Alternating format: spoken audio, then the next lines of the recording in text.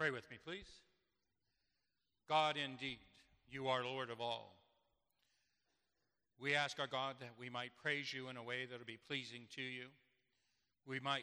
That we might remember each day that as we lift you up, that you will be glorified, and in glorifying you, we will enjoy what you have given to us. For it's in the name of Jesus, our Savior, I pray these things. Amen. You may be seated. Deacon Karen is getting ready for next week already, and that's the passage that I think she's preaching next week. So come on Sunday night, and it'll be a great passage. That is not the passage that I'm preaching this week, however. So I'd like to take a look with you at the passage of Scripture from Revelation chapter 19. The last time I was with you and had the opportunity to speak to you, one of the things that I emphasized was that the book of Revelation was given to us in order that we might see what kind of God we have and glorify our God in the things that happen and in the things that are taking place. As I mentioned to you last time, the New Testament, or the second reading, comes from the book of Revelation for all of this year's Easter season.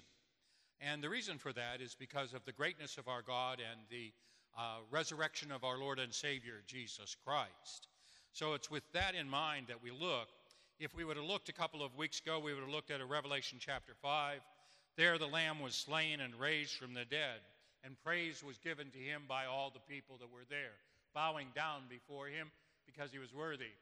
I told the students when I did New Testament at CFCC that I promised them that I would tell them everything that they need to know about the book of Revelation when we got to it. Now, you have to understand, it was a survey course, and we followed the books right on through, which meant that Revelation showed up on the last day, and usually the last 30 minutes of class.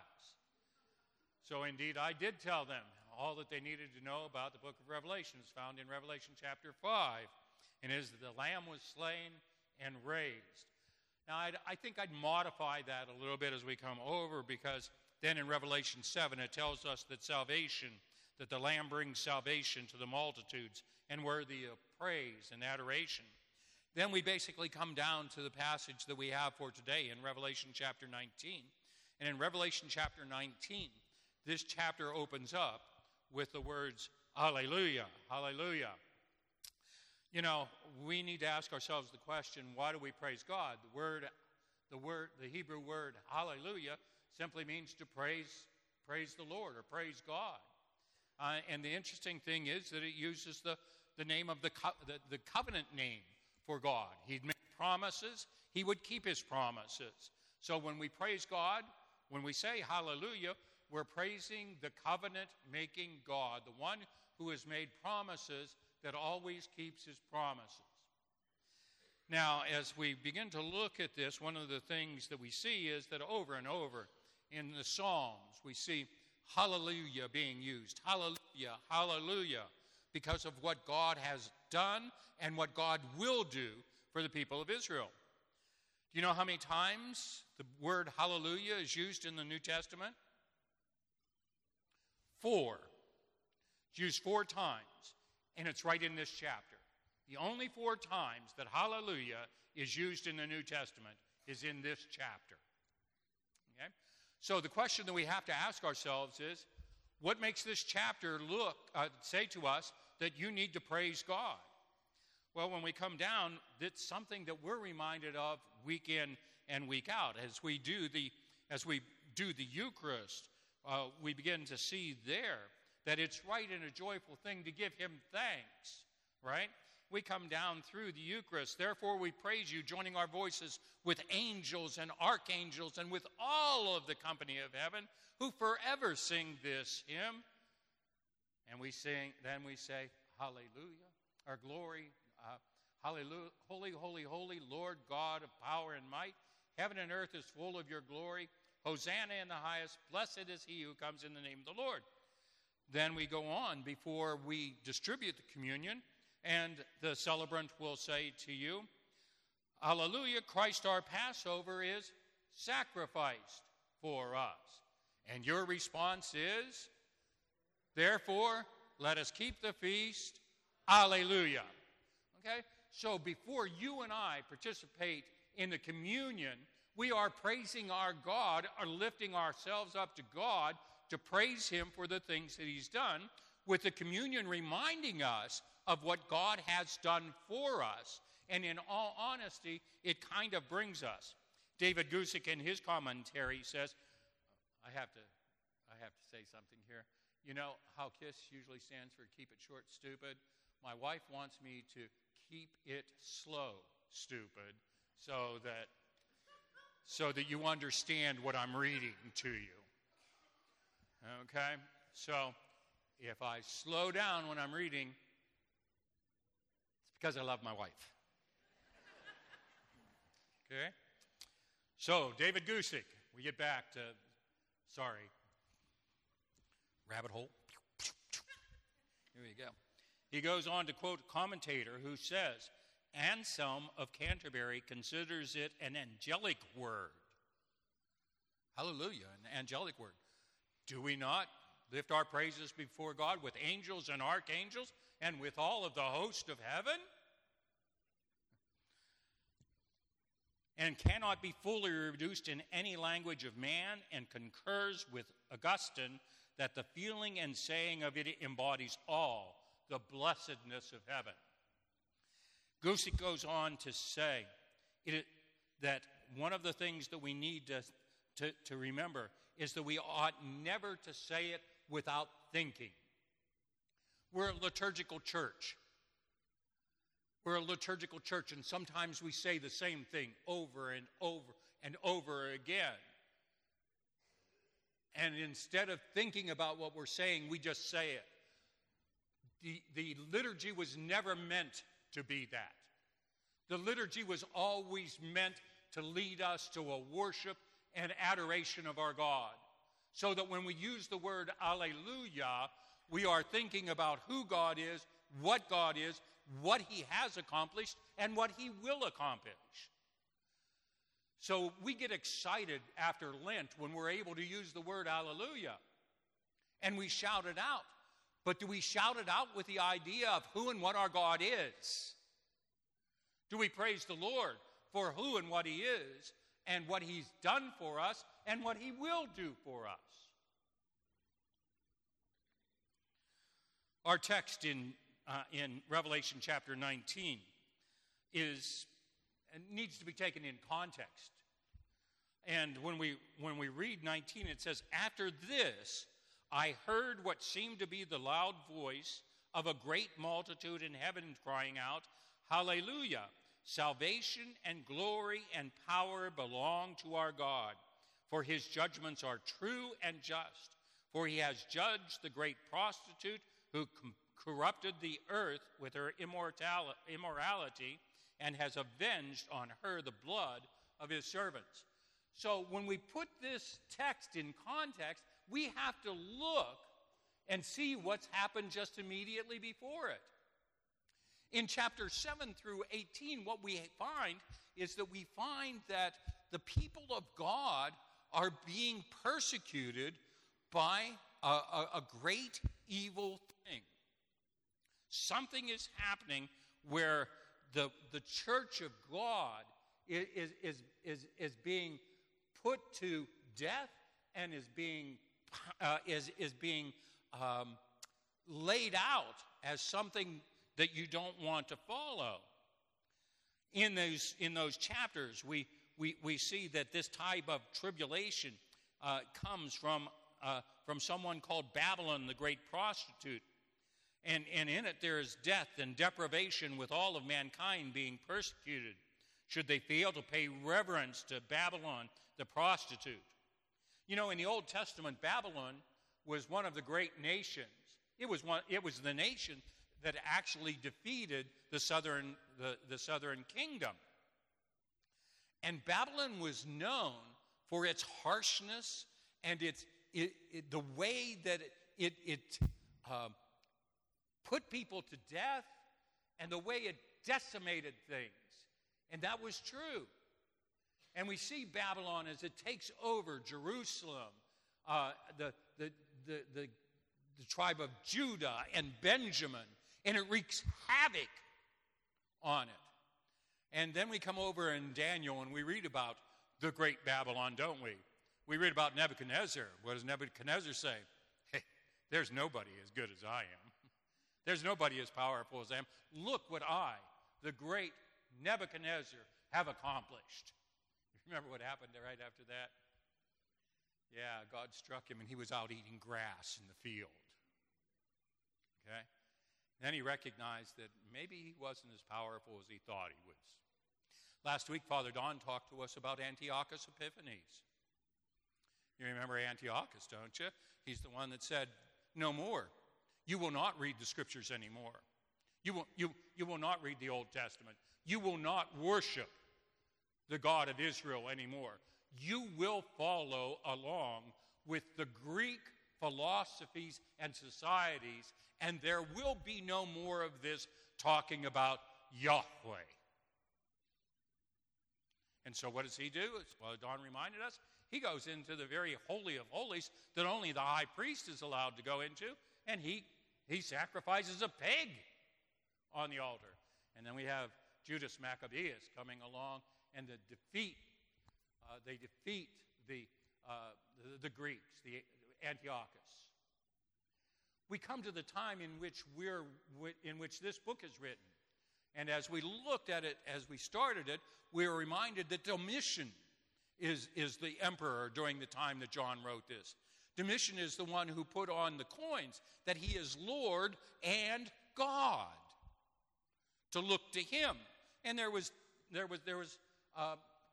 persecution that took place during this time. So the people would have this all in the back of their mind.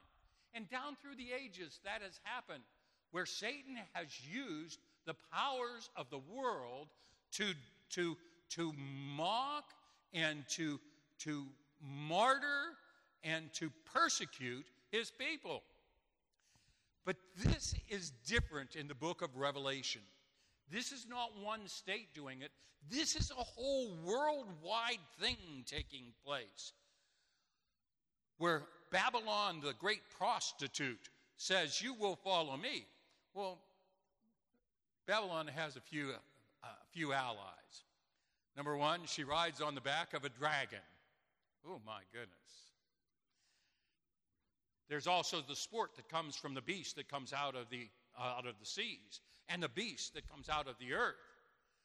We might know this as the satanic trinity, as they tried to take the place of very God. Is this not what Satan has done from the very beginning? To try to take the very place of God? You remember we read in the Old Testament, he says, I want to be high and lifted up. I want my throne above God's throne. I want to be worshipped. When we come and look at this, we see that this is a place where great persecution has taken place. But now we come to chapter 19, and we read that after this persecution, I heard what seemed to be the loud voice of great multitudes, the heavenly host, and the four elders, and the four beasts and the 24 elders are bowing down and crying. Well, why is that? Well, because in chapter 18, we read that the great harlot has been thrown down and is no longer there to martyr and persecute God's people. So that the word hallelujah is lifted up in chapter 19, because God is the one who is in control of all things that happen. So my quest for us today is to understand that God is always worthy of hallelujah. Always worthy of hallelujah. Because he's the one who does and will do. You remember we talked about who is, who was, and who will be, or is to come. He's always there. So when we look at this and we say, why in the world do I say hallelujah? Well, my suggestion is a number of things that we might remember. He is worthy of praise, first of all, because he is a God of salvation, he's a God of glory, and he's a God of power. Look and see what it says there. Salvation, glory, and power belong to our God. It's his very being. So when we look to salvation brings us to a place of deliverance, a rescue, a state of not being in grave dangers. What have they just come out of? A state of grave danger, haven't they? And you and I will face grave dangers when Satan decides that he's going to try to persecute and to martyr God's people, just as it has been down through the ages. But God is a God of salvation. I was just thinking, I have to admit, I thought about this between the services. We do our funeral, and we come to the place of commendation, and we say, you are immortal. We're talking to God. You are immortal, the creator of man, maker of mankind, and we are mortal, formed of the earth, and to the earth shall we return. For so did you ordain when you created me, saying, you are dust, and to dust you shall return. All of us go down to dust, yet even at the grave we make our song, Hallelujah, hallelujah, hallelujah. Because in Christian burial, we know that we have salvation in Jesus Christ. You know, back in the garden, the thing is that they had it. Satan came along, and what does he do with Adam and Eve?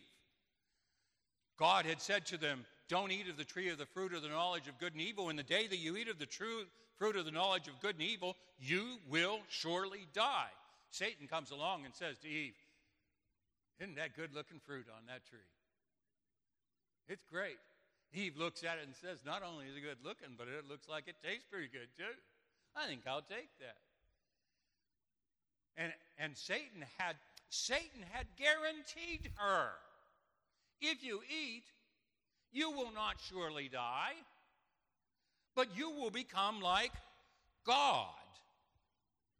You will become like God. And instead, what happens, where at the time that Adam and Eve were with God, there was the aspect of shalom.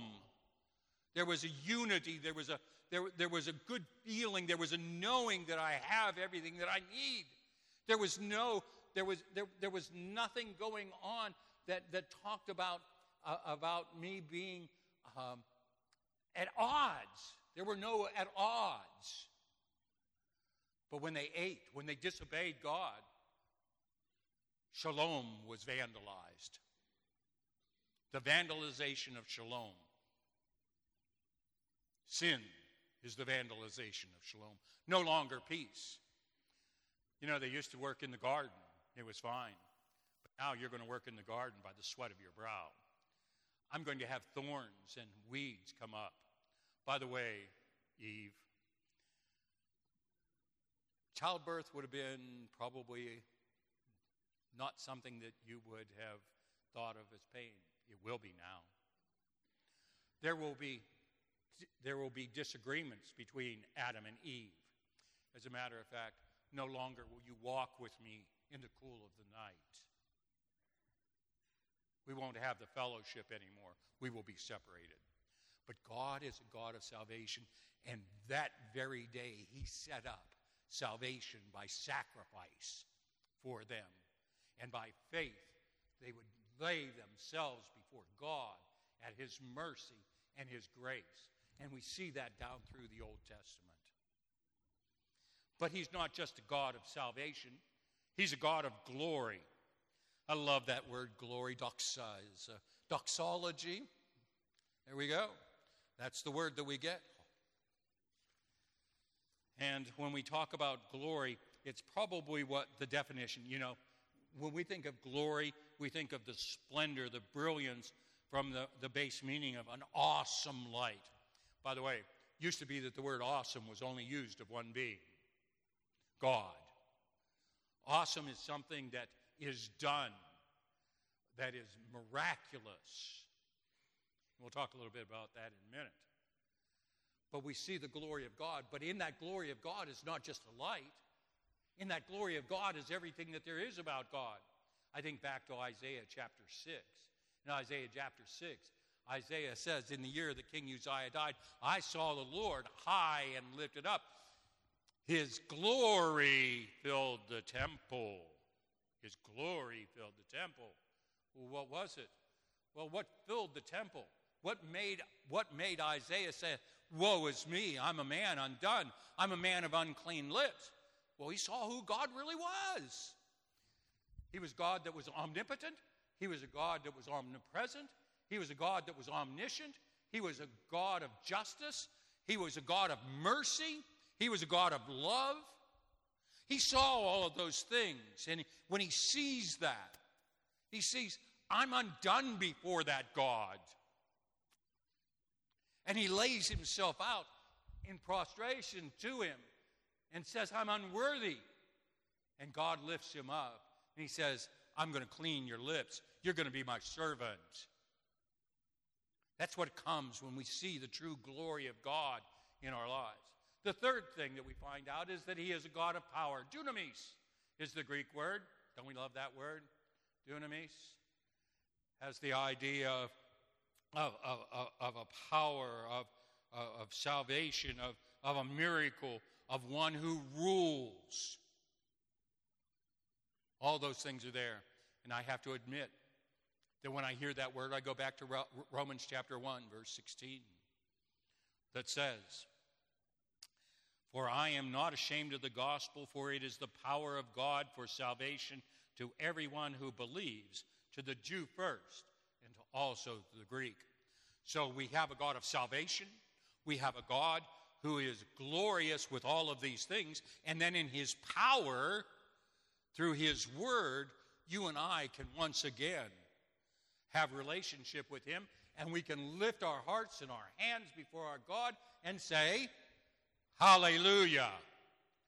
So when we're saying hallelujah, we're reminded that our God is a God of salvation. Our God is a God of glory. Our God is a God of power. And how do we know this? Well, he didn't finish there, and neither do I. Sorry. But we also say, for his judgments are true and just, for he has judged the great prostitute. And we'll go on. So this God is worthy of praise, now shows us how it's done. He shows us that it's done in truth. The word has the idea of reliability, the idea of faithfulness. We have a God who is faithful. Sometimes when we go through difficult times, don't we sometimes say, where in the world are you? You promised that you would never leave me. You'd never forsake me. And as we look, we see that God says, I've given you my word, that I am your God who will be with you no matter what happens. This is in contrast to the beast in 17:16 who turns on the great harlot. God doesn't turn on his people. God loves his people. God expects us to be his people that are raising our hallelujahs because of his truth. And what is his truth? His truth is Christ has died, Christ is risen, and Christ will come again. Hallelujah. You see? But he's also a God of justice, and I think we need to understand that. A couple of weeks ago, I was accused of preaching hellfire and brimstone. Somebody said that this morning at 8 o'clock that the air conditioner hadn't come on yet, so it was warm. I thought maybe we ought to leave it off. Like Jonathan Edwards preaches his sermon, Hands in the Sins of an Angry God at night. The lanterns are flickering, and here he does the picture of a spider hanging over the flames and says, it's only because of God's grace that you haven't fallen into the flames. He read his sermon, by the way. He read his sermon, and he looks up, and people are on their knees before God, recognizing that God is the one who is the truth that brings salvation. It's his word. But he also is a God of justice, that if indeed we do not believe what he has to say, for God so loved the world that he gave his only begotten Son, that whoever believes on him should not perish. The one who believes on the Son of God, the risen Lamb of God, is the one who is never going to perish. The one who turns away from that Lamb, he says, you're going to perish. And what he basically says is, as you look, for his judgments are true and just. God is always just in what he does. Back in the book of Deuteronomy, in chapter 32, verses 34 through 36, sometimes we wonder, is God really just? I mean, Moses is singing, that's the song of Moses there. The people have been in the wilderness. There have been people who have said, we're not going to listen to this God. You all can't continue to live. And Moses reminds them that it is God who is the God who brings vengeance. Vengeance is mine. I will repay, says the Lord. Vengeance is mine. I will repay. God is a God of justice. A God to be feared, not only because he's an awesome God, but he's a God that keeps his word. Okay? So, we have his truth, his justice. Well, how in the world is this demonstrated? Well, it's demonstrated when he says, for he has judged the great prostitute, the one who has said, there is no God other than me. The one that says that you need to follow me. He has judged that great prostitute. And this is what he says, who corrupted the earth with her immorality. She sucked in the world with her immorality. And the world followed along. Oh, there's so many things. I know that you want me to talk about that back there. But Father Don would fire me if I took that much time. So I won't. And has avenged on her the blood of his servants. You see what he's done? We look down here and he says, I'm a just God. You didn't want to walk with me. You didn't want to place your faith and trust in me. I am going to now, therefore, have to punish you. I gave you all the chances in all the world to come to me. You've heard the word that Jesus is the one who died to give life. And that by faith we take that. If we do not, there's judgment. You know how long the judgment lasts? How long does it say? Forever and ever. Forever and ever. But on the second part, there's another woman that's present in this passage. Do you remember the other woman that's present? The other woman that's present is a bride. Is a bride. And look what happens with this bride in verses 5 through 8. And from the throne came a voice saying, praise our God, all you his servants, who fear him, small and great. Then I heard what seemed to be the voice of a great multitude, like the roar of many waters, and like the sound of mighty peals of thunder, crying out, Hallelujah, for the Lord our God, the Almighty reigns. Let us rejoice and exult and give him the glory for the marriage of the Lamb. Who's the bride? That's right, the Church of Jesus Christ, Ephesians chapter 5.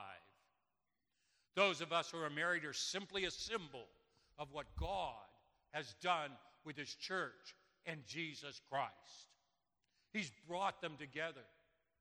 He's purified that church. He gave it a righteousness that it could not have otherwise had. And he's called for the peoples of the world to come to the marriage feast of the Lamb.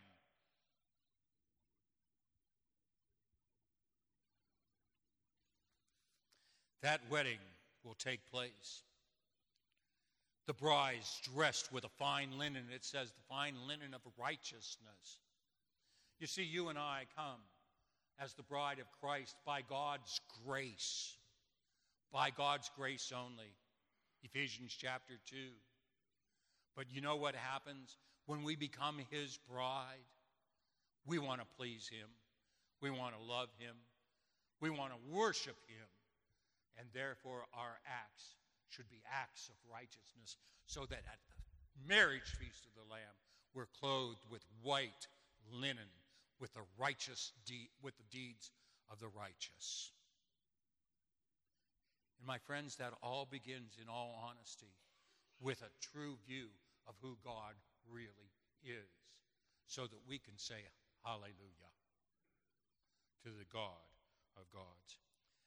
This marriage, by the way, this marriage of the Lamb, Father Don and I will say, what God has put together, let no man put asunder.